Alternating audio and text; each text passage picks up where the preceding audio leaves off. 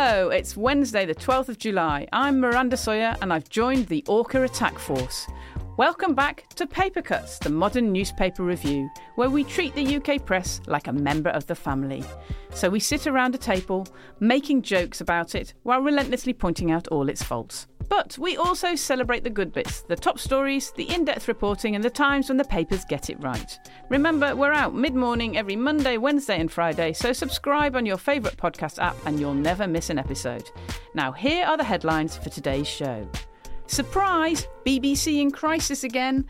3 more young people say that the unnamed TV presenter was in touch with them. Is it all the BBC's fault? There is still no magic money tree. Jeremy Hunt says the Treasury won't fund any public sector pay awards. And Pretty in Pink. With the new Barbie film about to be released, we're all Barbie girls in a Barbie world. Welcome to Paper Cuts. We read the papers so you don't have to.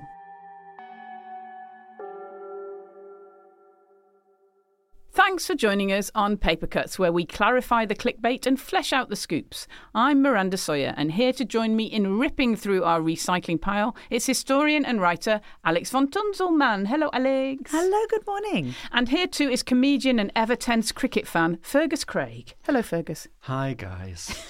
So what have we got on the front pages today? What have you got, Alex? Well, a bit of a BBC sweep. We've got The Sun sticking by its story. We've now gotten into shock new developments. BBC star broke lockdown to meet another young stranger. The I paper is also going in on that. BBC presenter accused of sending abusive messages to second person. Although we do immediately find out below that young person claims they were sent abusive messages by BBC star after they hinted they might reveal his identity. Which will happen. And the Daily Telegraph going with BBC sex scandal presenter faces new allegation. OK, bit of a theme, we feel. Fergus, is there anything different? What do you have? There is. I've got the Daily Mail. Chinese spy at the heart of Parliament, which I'm sure is nothing to worry about. And it's the summer, so of course that means it's time for the release of Boris Johnson's next child. They've got a boy for Boris, meet Frank Alfred Odysseus Johnson. But in the Mirror, they've got a different take on that story, which is Johnson welcomes child number 9, 10, 22. Love it. The Guardian have no extra cash for pay in the public sector, warns Hunt. And the Daily Star have unsurprisingly gone with something different. Klingon, 500,000 miles per hour Star Trek-style spaceship could cut flight to Mars to just 30 days. Thank God for that. I mean, I was waiting for that, weren't you? I mean, you know, now I'll definitely go. I'm going to wait till they get it down to 20 days. OK. Now, still making the headlines is the story we covered on Monday about the unnamed BBC presenter, his allegedly inappropriate relationships with younger people, and the BBC not investigating this properly. This all comes out of the Sun story last Friday, where the family of one young person complained about the presenter's relationship with their child and said that the presenter had paid the young person £35,000. But since then, there have been developments. First, said young person said there was nothing inappropriate about the relationship and the family was wrong to complain, which seemed to let the BBC off the hook. But then after that, 3 more people have come forward. One in their early 20s says that they got threatening texts from the presenter after the young person said they might reveal that they'd been in touch. That went straight to the BBC, that complaint, on Monday evening. But then in today's Sun, another young person, so this is number 3, has said that the presenter met up with them whilst COVID restrictions were in place. They had a cup of tea. They too were in their early 20s, and the presenter also allegedly paid them money. Also in the Sun, another young person, number 4, said that the presenter sent them creepy messages, including heart emojis and kisses, when they were 17. We have all the details now. There are no more details, obviously due to privacy laws, but also that's it. Alex, this is a story that's obviously kind of titillating, but also that's morphing all over the place, isn't it? I mean, it's just going everywhere. Shall we start with the Sun? It seems like these stories about the 2 young people, they're the Sun kind of fighting back, aren't they? Yes, I mean, they're digging in. After, as you say, we had this news break that the young person at the centre of the original allegations was basically denying the whole lot and saying there was no illegality.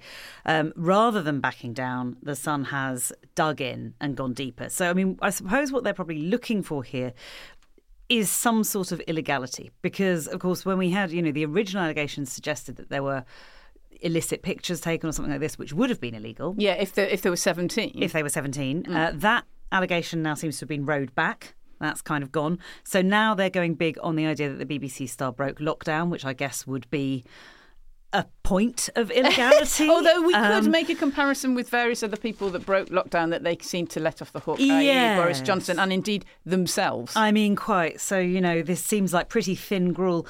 And, you sort of flick through. I mean, and there's pages and pages of this. I mean, it's double-page spreads throughout the beginning of the paper. But, I mean, some of it is pretty weak. I mean, so we've got, presenter and pupil 17, with sort of flash lines like star sent heart emoji out of blue. I mean, it's, it's not illegal. I mean, you can send a heart emoji. It's not. I mean, it seems fairly obvious that the Sun is, A, digging in, and B, as ever, aiming for the BBC. Absolutely. I mean, that's what this is all really about. And you can see that because all the background pictures are the sort of, I mean, I guess they obviously cannot identify the presenter, but of course the BBC are the BBC offices. The BBC is the thing that can be identified here. Exactly. Why does the Sun hate the BBC? Well, this is a very long ongoing issue. Rupert Murdoch, obviously the proprietor of The Sun, has long wanted to break what he sees as a sort of BBC monopoly on news, right? You've got this publicly funded broadcaster, which, when the internet started, also turned into a publisher, which particularly irked those who don't like the BBC. And really, what these corporations want, who run the kind of independent media, is to not have that sort of competition because they feel that it being publicly funded, having a website, covering news, all of this kind of stuff gets onto their patch. Yes, and also it's respected. And yes. It's respected. And so there's been a long-standing campaign, really, it seems to kind of disrespect the BBC to make it seem less reliable. And, of course, the tabloids generally are anti-liberal elite, which is the BBC. I mean, that supposedly comes into it too, although really, if anyone knows the BBC particularly well, that's quite debatable. Yeah. But are there any papers on the BBC's side? There are a couple of papers who, I think on the BBC's side is probably pushing it, but who are at least providing a bit more critical perspective, and they are The Guardian and The Eye in particular, who are kind of saying, what are the questions about the coverage of this? They're kind of zooming out a bit and looking at, so in The Guardian, for instance, they're zooming out and looking at what are the questions for The Sun over these allegations. Did they know, for instance, that the original young person denied that anything had happened? Yeah, did they approach the original young person seems to be the fundamental... These sorts of questions. Exactly. Yeah. The thing I find really weird about this is it seems to me that the BBC, as much as the tabloids, is kind of fueling the story. So I was listening to 5 Live yesterday, listening to Wimbledon coverage, and, they broke into the Wimbledon coverage to tell us that the presenter had sent an abusive text message to someone who threatened to out him. And I kind of thought, is this that important? I mean, I was very into Wimbledon, but, it just didn't seem like that. It seems to me that the kind of institution itself is fueling the story as much as the tabloids. Yeah, it's another opportunity for the BBC to do the funniest thing that it does, which is ask one of its journalists to pop outside and do a broadcast from outside the BBC to talk about the BBC. Yeah. We can talk about them, but we have to leave the building to do it. As far as I can see, all the story really is a story as old as time, which is middle-aged man makes ill-judged penis-led decision. Which is, like, as you said, like titillating, and it's gossip, and all of us immediately, as soon as it came out, wanted to know who it was. It's interesting. But for it to be something that will bring down the BBC, I don't understand what the BBC have to do with it. In April, the parents went to the police. The police said there's no illegality. Then the parents in May went to the BBC. The BBC said... Well, the BBC tried to get in touch with them, actually. So the BBC emailed them and got no response, and then phoned them and also got no response. So it was a bit difficult for the BBC to kind of carry it on, especially because there wasn't any illegality kind of mentioned. I feel like as soon as there's no obvious illegality, I don't understand what the BBC is supposed to do. It's this sort of moral panic thing. I think for the BBC to get into that, it would set a really terrifying precedent. Yeah, and I mean, when you get to the point in the story where you're saying, this presenter has sent heart emojis to people, how is the BBC supposed to know that? These are private messages on things like WhatsApp. How is the BBC supposed to know what emojis its presenters send to random people online? If that's controversial, then my aunties are in serious trouble. Who would they be sending heart emojis to? Oh, I don't know. Underneath my Facebook posts.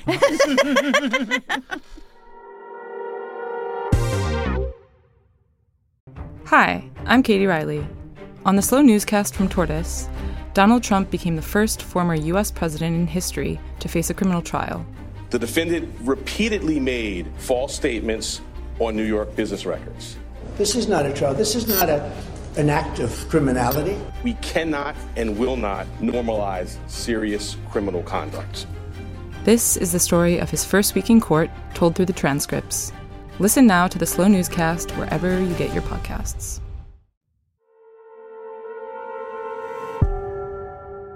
Now, the new Barbie film starring Margot Robbie as Barbie and Ryan Gosling as Ken is out soon, a week on Friday, and the papers have gone Barbie mad. On the front of the Eye and the Times and pretty much in every paper for about a week, a splash of bright pink has announced a Barbie-linked fashion feature, whether it's I used to hate pink but now I love it, or hey fellas, pink is for you too. The Barbie fashion angle seems to be everywhere. The Telegraph had a feature yesterday with the headline, Margot Robbie's astonishing mission to dress exactly like Barbie. Mission seems a little bit much. It's possibly, part of her, part of the job that she has to do. Anyway, there's some great pictures of Margot Robbie at various premieres in outfits that reference classic Barbie looks. That feature has already, I have to say, been in vogue, BuzzFeed, everywhere, to be honest. Fergus, do you love the Barbie frenzy? Oh, I am wild about it. It's the most successful marketing campaign ever. They've managed to commandeer a colour. Now, anytime anyone wears anything pink, it's promoting the film. Yeah, I mean, they have done. I mean, literally, Barbie used to do that. They once painted an entire kind of northern terrace pink. I remember seeing the pictures. So, I mean, it is kind of part of Mattel owns Barbie. It's part of kind of Mattel's approach to, they've like literally, that is their pink. I mean, I'd like to see the film. It seems like this is what happens with films now, is the trailers come out, they're marketed so much before the film comes out and everyone discusses it on social media. So before anyone's seen the film, it's been decided whether we like it or we don't, whether we want to see it or we don't. That's it. So there's no need to actually watch the films. Barbie's one. Yeah, well, maybe. Yeah, I mean, in my local cinema, they're having a Barbie dress-up night. So to launch it on Friday. The Picture House cinemas are doing double bills of Barbie and Oppenheimer, Barbenheimer, and if they're actually doing it with themed cocktails, if you want a Barbie cocktail and an Oppenheimer cocktail. So that's the way to go. Actually, probably the other way around. Maybe start with Oppenheimer, eat your vegetables first, then into Barbie. Yeah, I mean, yeah, definitely. I wonder about the cocktail from Oppenheimer as well. I mean, you might not survive. I prefer Boppenheimer. I think it's revealing of just how grim everything is in the world now. That everyone's just so thirsty for something joyous that they've gone, pink, great, okay, Barbie. Yes, exactly. And also Margot Robbie and Ryan Gosling, which, kind of appeal to a lot of people, I would say. Why do you think some films are deemed fashion, Alex, and some are not? Well, I mean, it's this kind of style and the impact. And I mean, film and fashion have been intimately related since the beginning, really. But yeah, I mean, this kind of viral marketing and everything goes back a long way. I mean, you can look at even the origins in the 1960s. The film Psycho had a very viral marketing campaign with Alfred Hitchcock leading that personally, which was all about not revealing the ending and all of this kind of stuff. But really, this kind of thing that we're seeing with Barbie, I think, really kicked into a high gear in the 70s when they could start making plastic tat to sell to children. So, Star Wars, Jaws, E.T., absolutely massive. There were so many plastic E.T.s around at that time. And then, really into, I think, the absolute behemoth of all of this was 1989's Batman, Marketing campaign started about a year before the film came out, and they also commandeered colours. Black and yellow were absolutely commandeered as the Batman colours. I could sing the song, but I'm not going to do it because it's embarrassing. But you could, but there's 2 whole soundtrack albums, one by Prince. Okay. Well, yeah, which is pretty good, actually. But it's weird this time round because, you're talking about plastic tack. The plastic tack already exists. Like, there's Barbie dolls. The film is based on Barbie dolls, and then there'll be Barbie dolls based on the Barbie film. Yeah, it's amazing. Kids are going to have so much plastic tat. Landfill is filling up with this stuff. I have to say, as somebody who's got a daughter who's now older, she did used to watch a lot of there's Barbie kind of mini animations that are everywhere, and I was really resentful of them because I just thought, oh God, Barbie is a bit rubbish. But when you watch them, they were always quite funny. They were always pretty all right. And so I think it's quite clever. It's quite a clever thing because the doll itself, you could kind of take the mickey out of being anti-feminist. She can't walk in flat shoes, etc., etc. But actually, there's always been a bit of wit around it, and that's what people are responding to, really. Everything's sort of layered in irony now, isn't it? So we sort of like it's post-modern, right? Yeah. Is that the idea? Yeah. Does that sound clever? It does sound clever, Fergus. You're really clever. But I notice you're not wearing pink. Which is a statement. Do you feel liberated enough by the Barbie film to now wear pink? It may shock you to know, but I did wear pink before the Barbie film. What? I had a pair of pink shorts, which were a favourite a few years ago. I think I've you always could been confident enough in my own sexuality to wear pink. I mean, I actually believe you could probably write an article about that because that's literally what everybody has been writing about. I used to be scared of pink and now I'm not, or I was always a fan of pink. I mean, you could get 500 words out of that, to be honest. I'd like to think that we're now reaching the last point in history where pink, writing an article about whether men can wear pink is an interesting thing. I think that might be over now. Well, it's the front page of the Times today, trailed on the front page at least, and then inside in great detail with many pictures of pink-wearing men. I mean, from a historical perspective, sort of hilarious because pink, of course, was the hunting colour and was considered a highly masculine colour, at least up until kind of the early 20th century, till about the 1950s. Yeah, till around Barbie, to be honest. I mean, Barbie made pink girly. There you go. Now, here at Paper Cuts, we love a well-turned headline. Something short and snappy, clipped and clever, and in the case of the Star, something that uses the word boffins. What do we have today, Fergus? What have you got? It's not the best day for headlines, but there's a story in the Daily Star, which is the best place to go for good headlines usually. Apparently we're going to be getting a lot more eggs from Mexico for some reason, which I can't be bothered to read. And the headline is Mexico. Very good. And the egg is fine, isn't it? It's picked out in red, just so in case you didn't get the joke. It's fine. And then another pun. Nigella says, do twiglets as a starter. Next twig thing. I mean, I'd just like to apologise today. It's not up to their usual standards. Okay, Alex, what have you got? I've got a pair of them in the Daily Mirror. So we've got a story about the former Channel 4 renovation stars Dick and Angel, who did this sort of Escape to the Chateau series, but then that show was canned. And apparently in the last year, they've almost doubled their fortune. We've got the slightly wonky headline, Chateau'll do nicely. Okay. You have to sort of try and pronounce that. Shack'll do nicely for it to work. Bit weird. Doesn't quite work.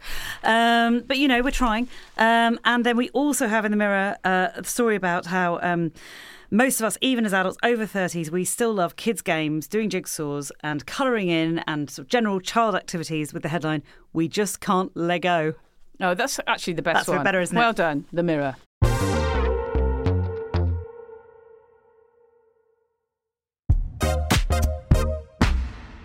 Now, the Guardian's main story today is about public sector pay rises. Essentially, this is the story. Jeremy Hunt has said to Number 10, I don't care what pay awards you decide are OK for the public sector. The Treasury won't pay for them. So cabinet ministers can kind of agree to award teachers or nurses or train workers 6%, 10%, whatever they like.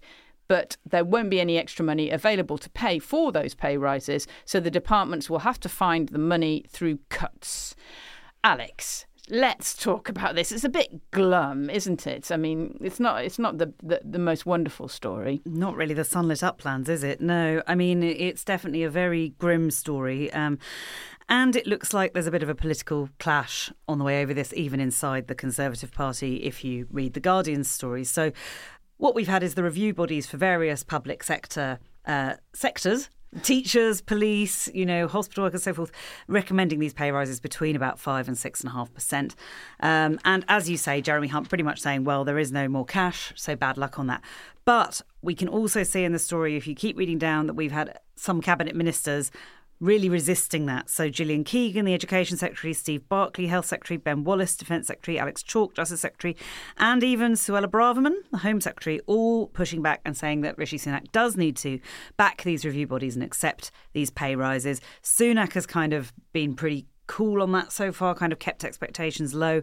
Obviously, they're all talking about inflation happening. But at the same time, when we look at the recommendations for public sector pay rises, which are looking like between about 5% and 6.5%, well, we also have the statistic in this Guardian story that private sector wage growth has increased to 7.6%. So that's considerably higher than any of these public sector pay rises that you might compare it to. So, if you're not going to be able to do anything about that, which of course you can't, because the private sector will, as Sunak says, do what they want, it's not clear how the public sector alone can be expected to control inflation through wage restraint. Well, exactly, and you can't really address that. You can't say to private sectors, "I'm really sorry, you can't lift your wages." It's ridiculous. No. I mean, the thing there's two aspects about this that are kind of interesting. One is the actual fact that people need the pay rises. That's just a fact. People need the pay rises. So, all this waffle about how it can't be afforded, they kind of don't want to hear it. They just want the pay. That's the first factor.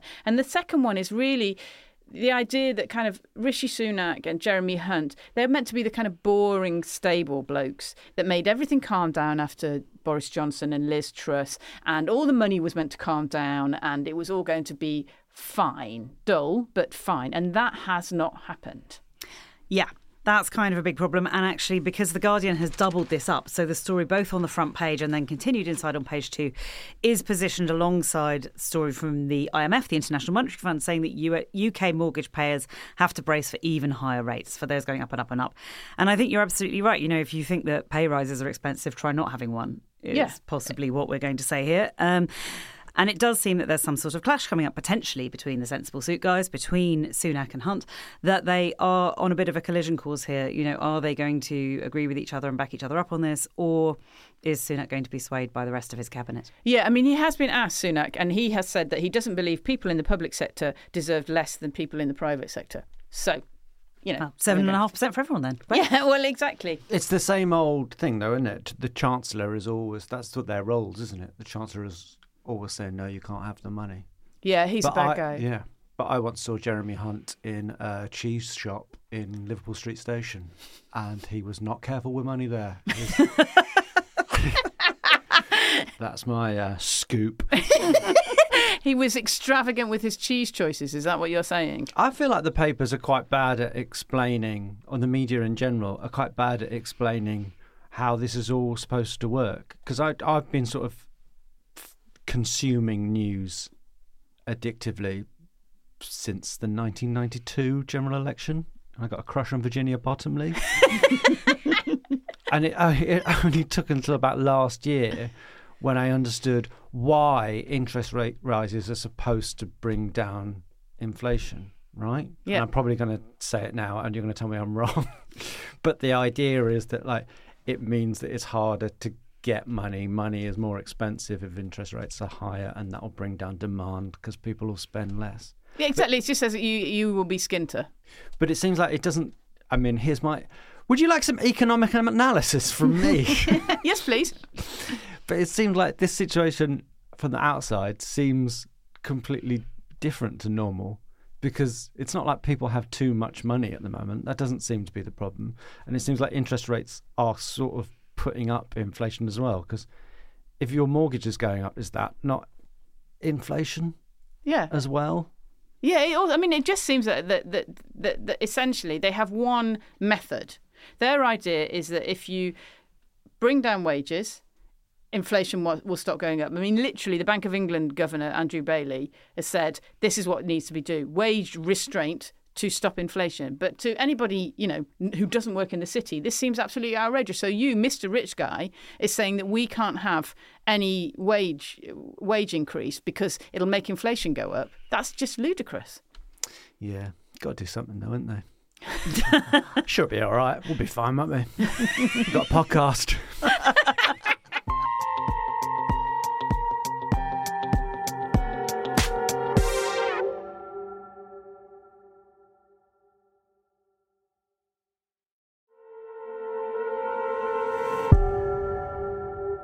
Now it's time for the fun part of the papers, the jolly middle bit with stories of strange animals, stranger trends and even stranger true-life confessions from columnists stuck for something to write about this week. Alex, what have you got? Well, page 3 of The Guardian, we have the story that Morrissey has urged Jet2 Holidays to cut links with orca marine parks. So this story is about, it's sort of a fascinating confluence of many different things that obsess The Guardian, such as Morrissey and orcas and Jet2 Holidays. And Jet2 Holidays, apparently. So it's sort of, you have to kind of unpick this story quite extensively. So, I mean, there are these marine parks, as many people will know, with kind of orcas or bottlenose dolphins. Morrissey's also very worried about those being kept in possibly cramped conditions, not very natural, not like they should be outside. And they have to perform all the time, don't they? Silly with tricks, beach balls. all of this. So quite understandably, I think quite a lot of animal welfare people have a fairly big problem with these things generally. I'm not sure why Morrissey, noted animal welfare expert, is leading the charge. But on the other hand, unusually, I do find myself agreeing with Morrissey that these are probably not ideal. I don't agree with Morrissey on an awful lot of his other recently expressed opinions, shall we say, but this one does seem quite reasonable. But yes, particularly seems to have gone in on Jet2 Holidays, I mean, which seems to be sort of quite specific because this particular holiday company apparently sells tickets to the orca shows or whatever they are. I think quite a lot of other people do too. I'm not sure why that's been singled out. But anyway, this is the story. And the story is that he wants the captive orcas, the beach ball orcas, to be set free, presumably so they can join the orca attack force that is already out there and bump stray yachts for fun, right? Well, once again, I find myself in favour. I mean, we've all been loving the orcas, going around sinking those billionaire yachts all summer. So may they continue. Obviously, hope no one gets hurt. But, Sorry, what the fuck are you talking about? Okay, okay. Let's do some context. So there have been several stories about orcas, and what they have been doing is in sunnier waters, so they have been kind of bumping up against boats and trying to knock them over, and they can't work out if they're actually playing or if they're trying to shag them. But also there was an original story where they thought they were really cross with them because a female orca had been like annoyed by a particular ship, and she was like leading the charge of the other orcas onto any similar vessel. But the other fact is that one orca has strayed right up to the Shetland Isles in order to do this. So some poor guy had gone out fishing on the Shetland Isles, and this orca tried to kind of, knock his boat over as well. So the orcas are fighting back. That's the story that we like. Right. And what does Johnny Marr have to say about it?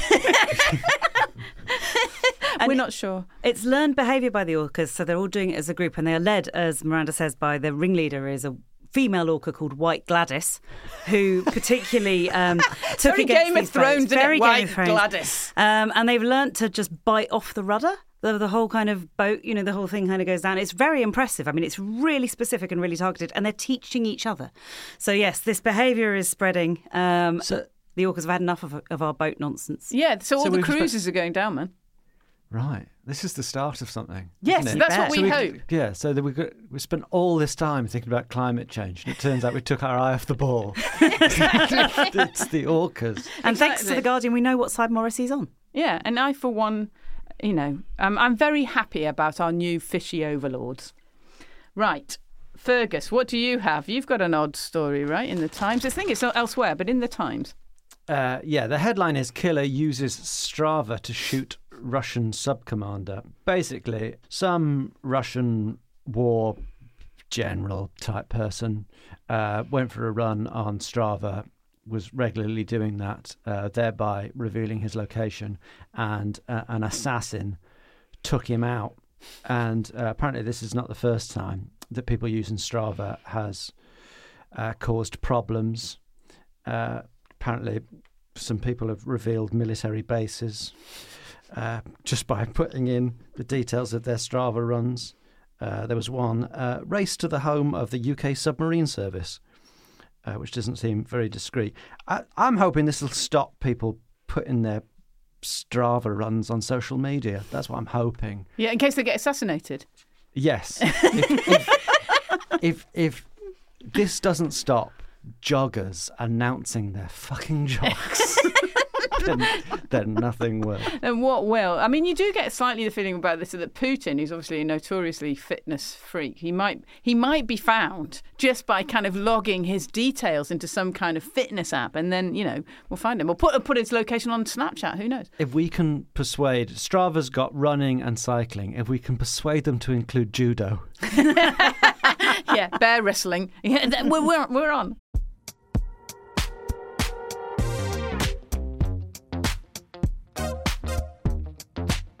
And that's the end of today's Paper Cuts. Thanks to Fergus. Thank you. And thanks to Alex. Thank you for having me. Thanks for listening, and don't forget to follow Paper Cuts on your favourite podcast app. If you really like us, then leave us 5 stars on Spotify or Apple, plus a much better than Rory Stewart review.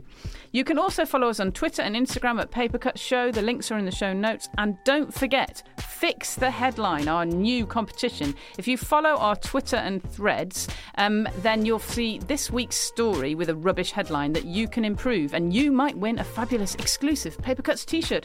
Woohoo! Woohoo!